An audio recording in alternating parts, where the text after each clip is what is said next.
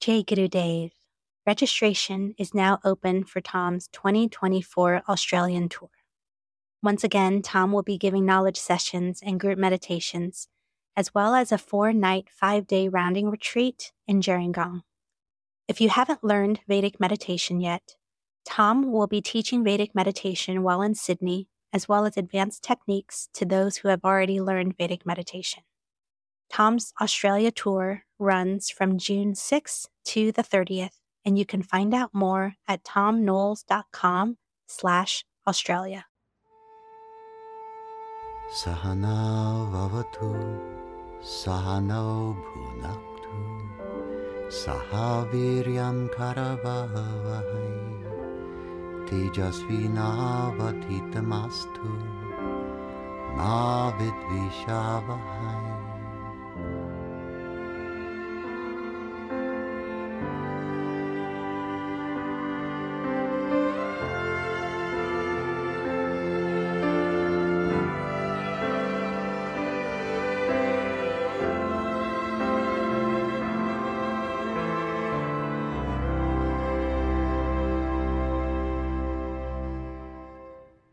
My name's Stefan, and I'm contacting you from Nelson in New Zealand, and I've got a question around parenting. I've gathered that you're a father of 9 kids, and I myself am looking towards fatherhood or potential fatherhood as a young 23-year-old male, and I guess the narrative that's running through my mind is that it's too soon, and so I wanted to just ask you for your opinion on how do you know when you're ready?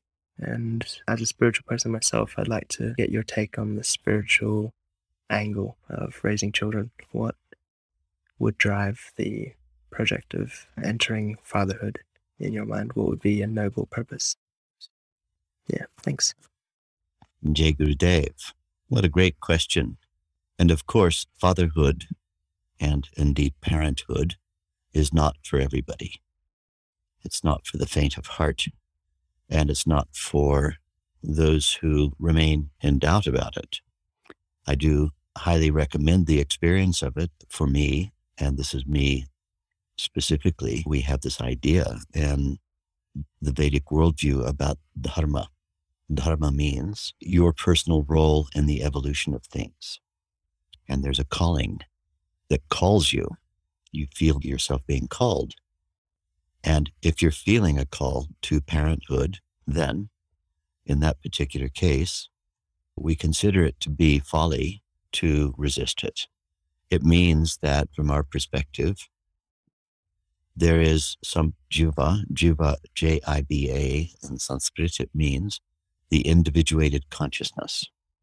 There's a jiva that is examining the potential that you have for you to be its parent.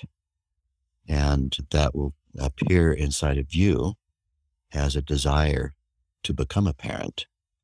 And when you feel that impulse, then there's going to be a phenomenon of cooperative enterprise between you and your partner and the jiva who wants to be born. Very frequently, in the West, we have this idea that children are created by us, that we're their creator, that we create a life, we create an individuated consciousness, and that the individuated consciousness, the jiva, has no choice in the matter. And people will sometimes say, oh, I shouldn't have brought this person into being. There's this going on, there's that going on, the world, the politics, the wars, all of this. And we need to actually step out of our egocentricity in this regard, because jivas also are on the hunt for appropriate parents. They also, from our perspective, likely have some unfinished business with you that needs to be brought to a conclusion in the process of your parenting them. And the process of bringing unfinished business into conclusion, one of the ways of looking at this is to use the word karma. Karma, in this case, means the unfinished business left between us and somebody else with whom we may have had dealings sometime in the past. And we can go obviously beyond, in this case, beyond looking simply at the individuated life that we've lived right now. We, I think, need to respond to the call when that call appears. And as I said, I want to reemphasize this is not for everyone. If the call hasn't appeared, if you don't feel the charm to become a parent, then there's so much you can bring to the world leading a single life. A single life also is a very highly spiritual life. The tradition of teachers and masters who brought Vedic meditation in its pure form to the current day is known as the Shankaracharya tradition. Something like half, or perhaps slightly more than half, of all of the teachers who are mentioned by name when we perform that ceremony of gratitude at the commencement of someone learning Vedic meditation. There's a ceremony of gratitude that lasts 3 minutes or so that we ask people to witness. And we name all of the masters who have been those who ushered in the knowledge of this meditation, along with the entire Vedic worldview that is the theoretical underpinnings of our technique and our practice. About slightly more than half of those were what we refer to as householders, householder gurus. A guru, a teacher; a seer is a rishi. So these masters of the highest possible degree. Slightly more than half of them were householders. That means they had children. And of those, quite a few of them, the knowledge went from the parent to the child. So the child was the next guru in the tradition in several cases. Also, there is great representation in our holy tradition of masters who chose the single life. And there are several who had it both ways. They spent a period of their life as a householder, and including the raising of children and in relationship, and spent the latter part of their life as a reclusive, someone who didn't participate. And this is after, of course, the responsibilities of caregiving and parenting had come to a conclusion and their offspring were self-sufficient. So there it is. And we need to step bravely and adventurously into parenthood if that's our calling, just as we have to step bravely and with great enthusiasm into single life if that's our calling. In other words, moving from the ever-repeating known into the unknown is the only safe move. The unknown sometimes appears to be a little daunting, but the fact is, if we were to be legitimately afraid of something, it would be the stagnation of the ever-repeating known, because the ever-repeating known catches the attention of nature as stagnation, and change will come whether we want it or not. And so when we make a move from the known to the unknown, we are consciously designing for ourselves the way in which change will be constructed. And that conceiving and constructing of change, when that's done consciously by us, then this satisfies nature's demand for progress, for progressive change. If we don't heed the call for change, then what happens is change comes anyway, but it comes in a way that is not by our design. And this is not preferable. What is preferable is for us to have conscious design of change. So my suggestion would be, it seems to me as though the calling is there. Why not go ahead? And I can tell you from my perspective that the joys of parenthood are easily as great as the joys of a single life. Whomever is in one of those roles in life always considers their own role in life to be perhaps more joy-filled than the other. Single people very often feel that having not engaged in the responsibilities of parenting may have given them great liberties. And people who have engaged in parenting very often feel as though parenting has given them great liberties to enjoy and experience the collective life. That's my answer. Jay Gurudev. Hi, Tom. This is Karen in New York. I'm wondering why we, as human animals, need to learn or relearn, connect or reconnect with natural law, the laws of nature. Why don't we know already? It's a fabulous question, Karen. And the fact is, there is a layer of us that does know already.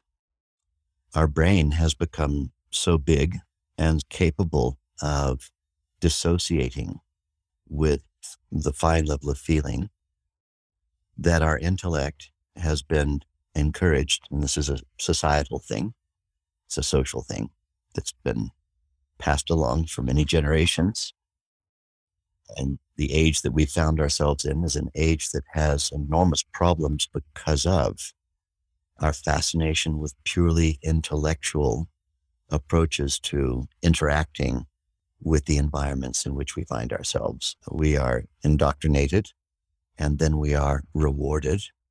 And if not rewarded, then our indoctrination also has embedded in it some punishments for not being solely intellectual animals.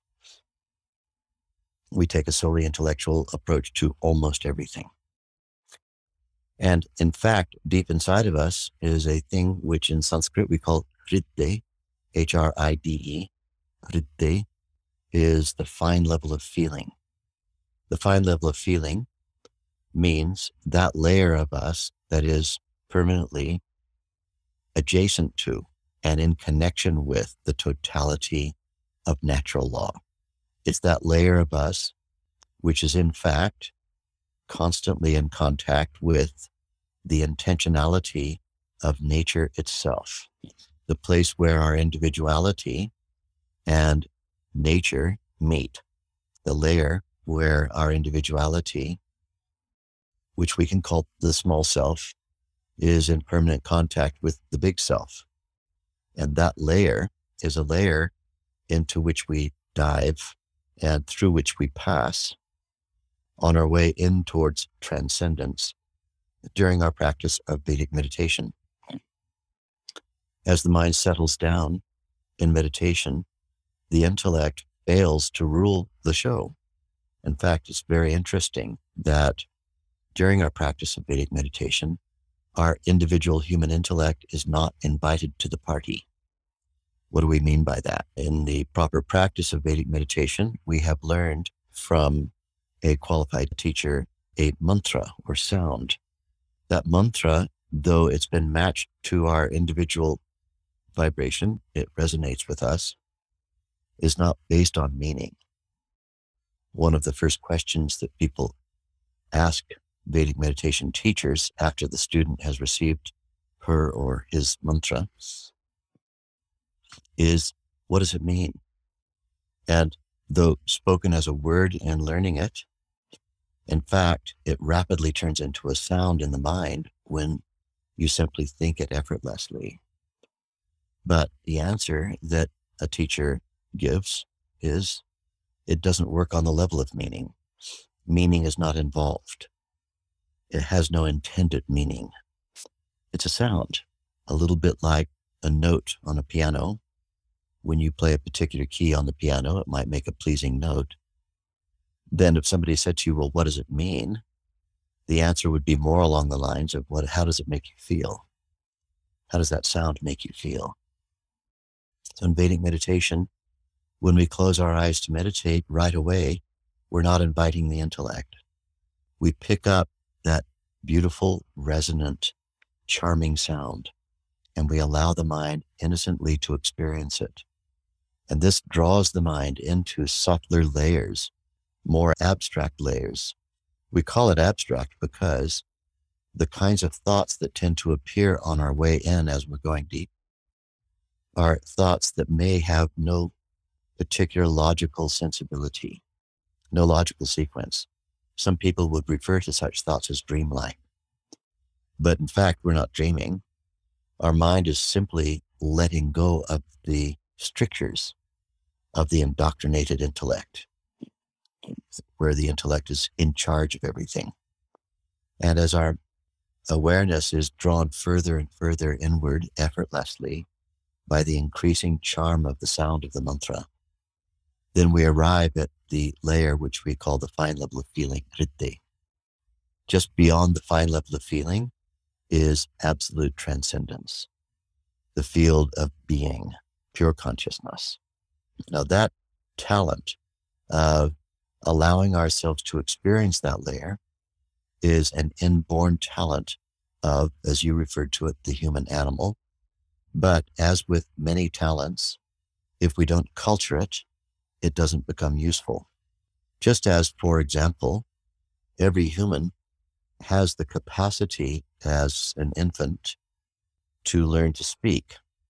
But if nobody ever speaks to a child and the child grows up without having learned or having cultured any form of language, then what happens? Well, an individual may come up with their own words, their own nouns, their own verbs, their own grammar, but nobody else can understand them. And so, although it's perfectly natural to be able to speak, unless we culture it, speech does not become, in any sense, practical in an applied sense. It can't be applied. And so we end up not being able to explore and exploit that natural inborn talent. Similarly, the capacity to step beyond intellectual thinking and to experience the fine level of feeling, where we have access to intuition and instinct, to be able to sense what nature is up to, so that we can be in the right place at the right time with greater frequency, and in the wrong place at the wrong time with less frequency. That inborn talent is not emphasized culturally. It's been forgotten. It was indeed a part, anthropologically, of our culture as humans once upon a time, in every culture. But as intellectual development grew, the tendency to ignore that fine level of feeling also grew. And along with the indoctrination and the intellectually elite approach to life and living, we have had to learn how, once again, to do a thing which should have been an inborn natural talent and that could have easily been cultured had our parents simply known how to teach us this, or our teachers. But instead of that, we were taught other things, and those other things were given greater importance than that fine level of feeling value. So we are once again learning as humans how to restore our awareness of our ongoing and permanent connection with nature. It's always there under the surface. I feel it should be so. I feel it's not so, and so on. I knew to go this way because my fine level of feeling told me. Those are the fortunate ones. The unfortunate ones are the ones who don't know what we're talking about when we say fine level of feeling. So there it is. We're having to relearn or learn how to take heed of something that is always there, but is covered up. It's snowed under by all kinds of intellectualism. That's the answer. Hi, Tom. My name is Juan. I'm from Cape Town, South Africa. I recently found your podcast on Spotify. At the beginning of the pandemic, I had a strange experience and I can't really explain, but it seemed to have done something really weird to me. Fast forward to today, I tend to mainly perceive life from a place as a witness or as an observer, as some would say, all of the time. My own thoughts, my emotions that used to feel like a part of me seems like they are not attached to me anymore. I don't have much meditation experience, but the overall sense of not really knowing anything and just feeling pleasant and happy most of the time. My question is, can practicing Vedic meditation 2 times a day bring more clarity to what I'm experiencing? Thank you so much. Look forward to your answer. Well, my answer is that you are one of the very fortunate ones who has spontaneously had an experience which we refer to in the language of Vedic meditation as cosmic consciousness. That's all-inclusive awareness. Cosmic means all-inclusive. The all-inclusivity of it is the fact that there is an underlying state of being, pure, unbounded consciousness, which ultimately is the innocent witness of all other of our individuated functions, the body, its sensations, the emotions, and so on. Not that those things are in any way illegitimate, but there is a fine, quiet state underlying all of those that is the innocent witness of all of those things.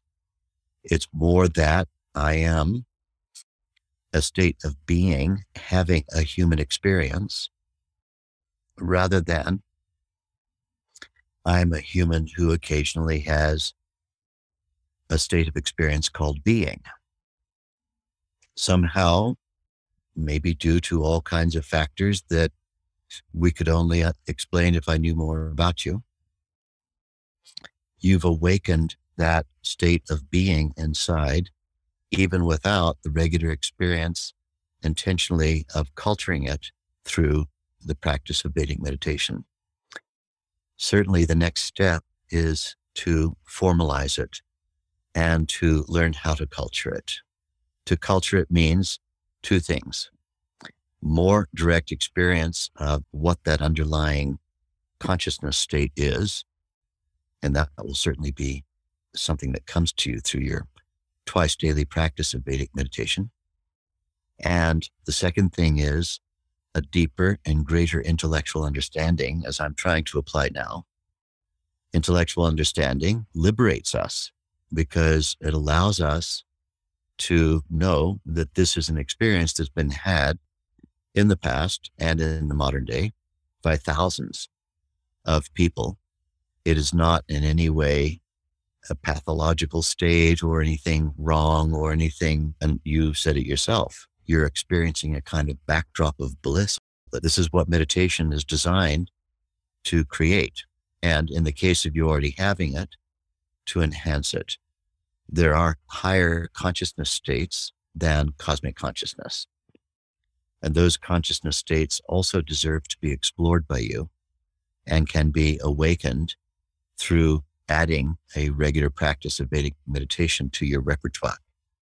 And so then let's look into that and let my team help you find someone who can instruct you in our methodology and take you from where you are. You've already gone a fair way toward the goal innocently without knowing even how you did it. But if we can add some intellectual understanding to this and enhance that, there are higher consciousness states that can be attained to very quickly and stabilized. We want to stabilize cosmic consciousness, and we want to add to it the two higher levels of experience that are known by the names of God consciousness and unity consciousness. And I've gone into these 7 states of consciousness and what their meanings are, what their experiences are, in quite some detail in some of my podcast material. Please look into this and see to what extent you can enhance your already existing fabulous experience. Jai Gurudev. Hello, I am Ted from Washington, D.C. Can you explain how cosmic consciousness becomes permanent? What happens to the individual physiology, psychology, and spirituality that maintains enlightenment? If cosmic consciousness is created in the individual by removal of stress, can stress remove cosmic consciousness from an individual? And then, as an example, in extreme stress, is a person in cosmic consciousness immune from, quote, breaking under torture? Thank you for your answer. Jai Gurudev. Jai Gurudev. So cosmic consciousness is a natural condition. It is in fact normality. Cosmic consciousness is nothing supernormal. Cosmic consciousness is the state of consciousness that should naturally have been evolved into at the end of our adolescence, had we had a technique to remove accumulated stress. Let me be very clear. Stress is not the enemy of cosmic consciousness. Stress, having a stress reaction to an overload of experience, is part of the natural human repertoire. If we removed the capability of fighting or fleeing in extremely dangerous situations where our body was in danger of extinction due to some overload, then we may not, as a species, we certainly wouldn't have survived. And as individuals, we may not have survived to the age where we can have this discussion. It's very important to understand stress properly. Getting stressed is not actually the grave danger. It is getting stressed and then staying stressed beyond its relevance. And so when we get stressed, if we don't have any kind of methodology whereby we can dissolve the legacy of having been stressed, where we can dissolve the premature cognitive commitments, that is to say, the way that our mind and brain have formed prematurely a commitment to the danger signal value of some innocent perception that happened to be around at a time when we were having a stress reaction. This is the way that under stress we might attach the sensations of being stressed to a color that was dominant at the time, or a smell, a particular fragrance, or a sound, some chord changes playing in your car while you were witnessing or engaged in a car accident, or flavors, or tactile sensations. So our brain will prematurely attach danger to those what were in fact peripheral phenomena that happened to be around at the time of our getting stressed.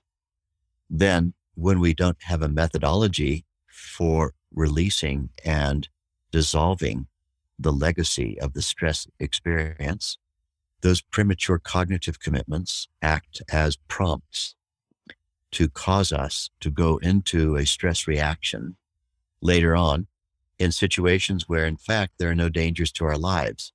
There's just a color present, or a fragrance, or a tactile sensation, or a sound, or a flavor, or something like that. And we end up having irrelevant stress reactivity in situations where there's in fact no danger to us whatsoever. So legacy of having become stressed, stress accumulation.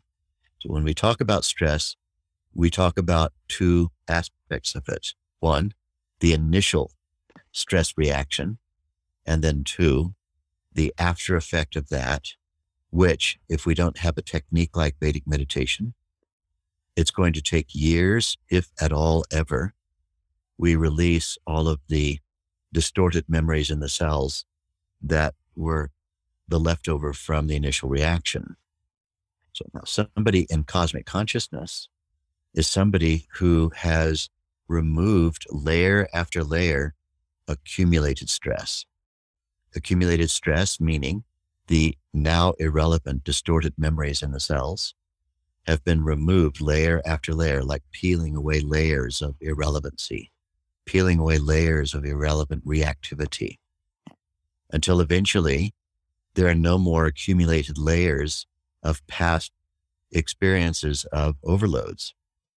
So the individual in that state has had normality restored. And what's been restored, we refer to it as cosmic consciousness, but it's in fact just normality. Normality means I am experiencing my baseline of unified field consciousness while simultaneously experiencing all of my individuality. My individuality is being experienced fully, so I have 100% of that. And my universality, my cosmic viewpoint, also is being experienced by me simultaneously. The cosmic consciousness is the simultaneity, the level of being, pure consciousness, no longer being overshadowed by experiences of the relative world that channel through our mind, through our senses, and through our body. And so then what happens is our level of adaptation energy becomes so high that it would take an enormous level of demand being made on us to cause us to maladapt, to cause us to go into a reaction of either wanting to fight for our lives or flee. But it's not impossible for someone in cosmic consciousness to have a stress reaction. A stress reaction is still possible. It would take a lot, but it's still possible. The big difference is the legacy isn't there. Someone could get stressed, but no longer have the repercussion of having become stressed. There's no accumulation possible. And the reason for that is that the mind and the brain and the body of someone in cosmic consciousness perpetually is in the maximum state of restfulness that's possible to be in given a current demand on your body.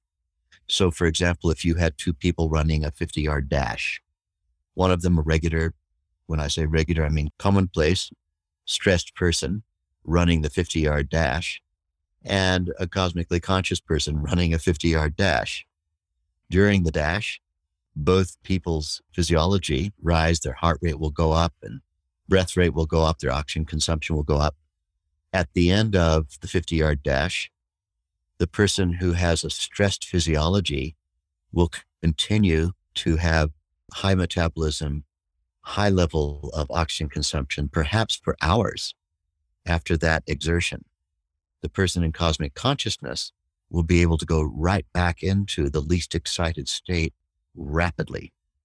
Both can rise to the occasion, both can perform the 50-yard dash, but one of them straight away afterward will have restoration to normality, a return, as we say physiologically, a return to homeostasis.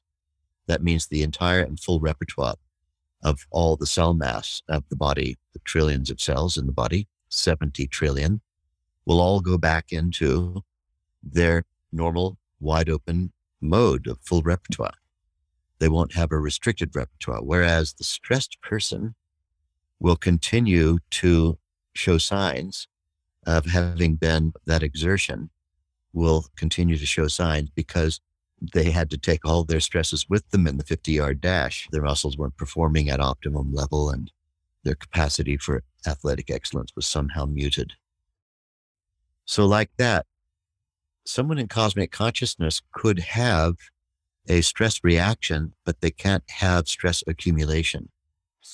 One of the ways in which my teacher, Maharishi Mahesh Yogi, taught this was through an example that exists in one of the Vedic texts known as the Upanishads. And the text states this, and it's a very long story. I'll shorten it for you. We take a rusty steel chisel and we use the steel chisel to carve into granite a deep line, just a straight line, carve a line into the granite. Then what happens? The rusty steel chisel has now made a line which 100,000 years later can be found by an archaeologist who says somebody carved a line here once. Now we take the same rusty steel chisel to the beach and we carve an equivalent line in some sand. Now we have the same steel chisel, same demand level, but the medium in which it's carving its line is sand. The line is there, but maybe a day later, you can't see the line anymore. Maybe a few hours later, you can't see the line anymore.